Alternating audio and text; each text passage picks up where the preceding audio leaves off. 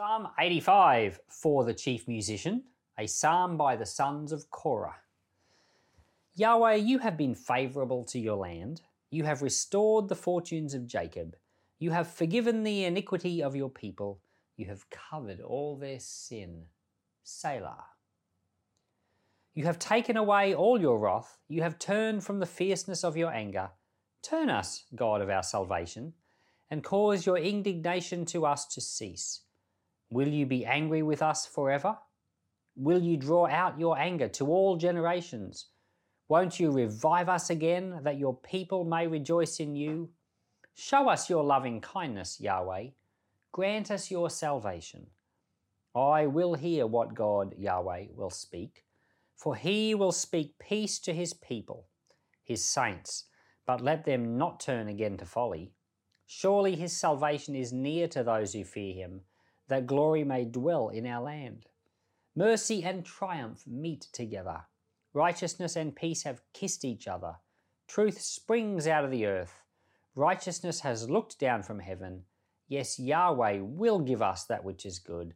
Our land will yield its increase. Righteousness goes before him and prepares the way for his steps. All right. This is a psalm of the sons of Korah. And this psalm fits very late into the history of Israel. In fact, if you know the history of the people of God, they do come into the promised land.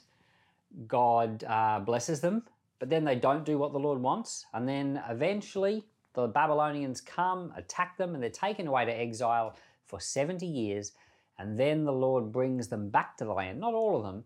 And this psalm is written at the time when they've just come back into the land. And so they're back in the land, but all the houses are smashed down. They've got to start from scratch and they've got to rebuild everything. And this psalm is in that position. And so it starts out by saying, God, you've forgiven us our sins. You've forgiven our iniquity. But now, Lord, help us. Now revive us. So it's very much this type of a situation, like, you've been so kind to us, God. We've done the wrong thing to you. You've forgiven us. You've helped us. But now we're beginning from scratch. Now, Lord, revive us. So it's kind of like a revival psalm.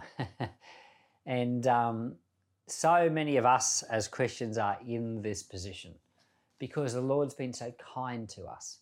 He's forgiven us our sins. He's brought us out of difficult positions. He's helped us stand on our feet, but now we realize we need him, just like these Israelites did. So I have a few questions for you.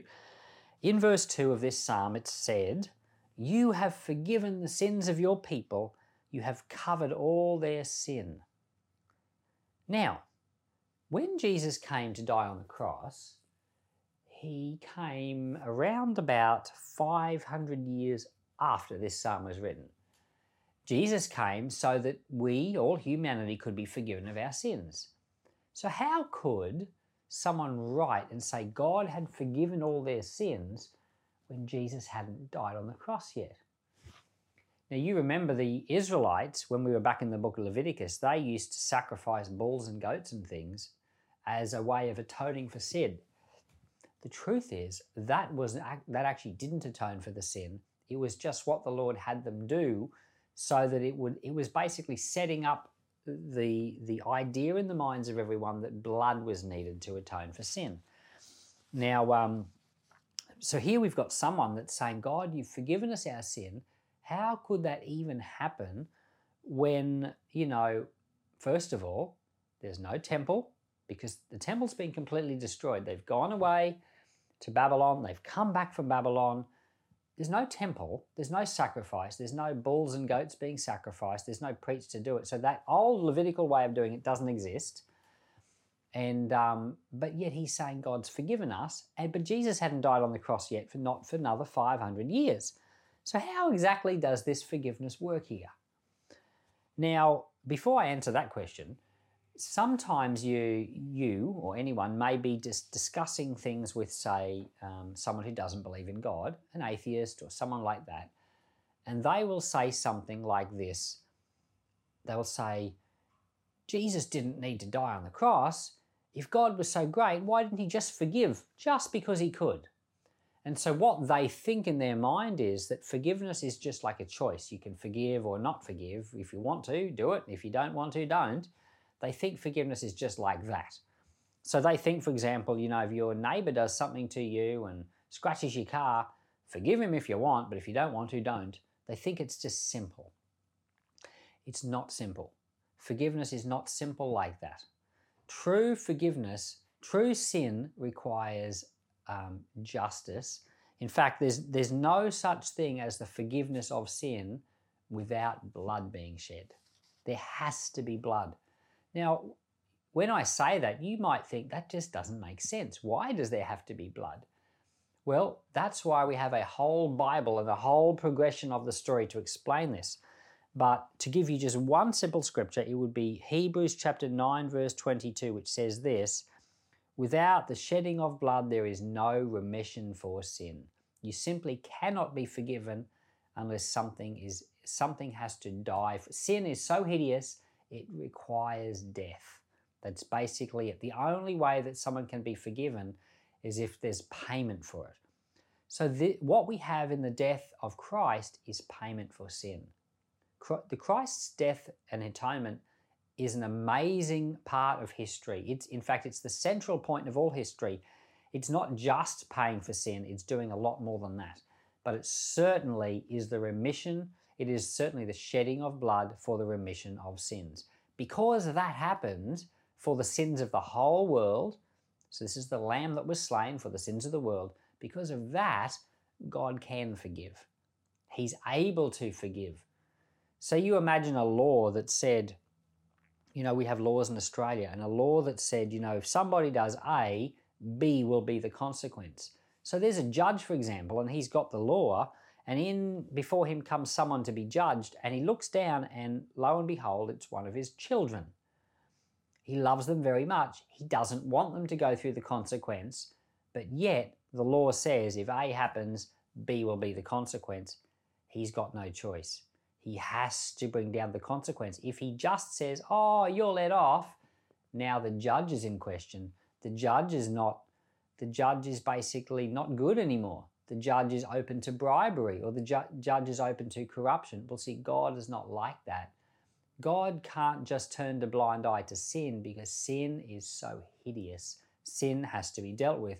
And God took it so seriously, he dealt with it by sending his own son, shedding the blood of his son for the remission of all sins. Now he can forgive. So that's why we have forgiveness possible. So when someone says, oh, God could forgive if he wanted to, but not if he didn't want to, it's an oversimplification, because they don't understand how serious sin actually is. And we had all the sacrifices in the book Leviticus setting it up to show us that blood was required. We talked about that back in all those videos. So here we've got the psalmist, a son of Korah, saying, Lord, you've forgiven us. How could God forgive when Jesus hadn't died on the cross yet? Well, the answer is so simple. It's because when Jesus died on the cross, it was for everyone, even those who hadn't lived yet. Now we think, that because we live after the cross, Jesus' payment was done for us so we can lean on it. But the fact is, our sins hadn't been committed yet. But the sins that happened here had been committed before. So when Jesus came along, he actually paid for all the sins that had already happened up to that point, and he paid for all the sins that hadn't happened after that point. So anyone at any time in history can look at Christ in faith and receive the forgiveness of their sins. So the sons of Korah and people like David and Job, there were quite a number of people in the Old Testament who looked at God in faith towards the Messiah and received the forgiveness of their sins and received the gift of righteousness by faith. So people could look forward, knowing that God was going to provide a Messiah. They could look toward that in faith and put their trust in him. And because God did that, the act of Christ is timeless. We find out in Revelation 13 verse 8 that it says that Jesus is the Lamb slain from the foundation of the earth. Before the earth was even created, God's act of sacrifice had already happened. God's a time traveler. And I know that doesn't make logical sense, but scriptures tell us that the thing that Jesus did was foundational. Before he even created the world, he knew that was needed, and he had set that in place. So from a logical time point of view, at the time this psalm was written, Jesus hadn't died on the cross yet, but from a completely different way of thinking about it, anyone at any point in history, at any place in the world, could look with faith towards God and receive the forgiveness of their sins, because it was for all time and for all people. That's good news. In verse 6, the psalmist now is praying and says, God, revive us. Let the people may rejoice in you. Show us your loving kindness, Yahweh. Give us your salvation. And this is a key prayer for us. We are a bit like the people that had returned from Babylon. We're starting from scratch in some ways. Every generation of believers has to come to the Lord and find the Lord for themselves. We cannot depend on the faith of our parents, and the grace and the moving and the things that God's done before are wonderful, and we learn from them, but we have to find the Lord for ourselves. So we pray this type of a prayer. Revive us, Lord. Grant us your salvation. And we believe that the Lord will come and stir up things in our lives, and the power of the Lord will work. The last verse of this psalm, second last verse, verse 12, it says, Yahweh will give us the things that are good. And so there's a bit of faith in this prayer, and we need that faith too. Lord, I want to pray that you would revive us, revive our hearts, help us to have, Lord, a faith that's living and breathing and active and fresh. And Lord, I thank you for the promise that's in here that you will give us what is good. Thank you for that in Jesus' name. Amen.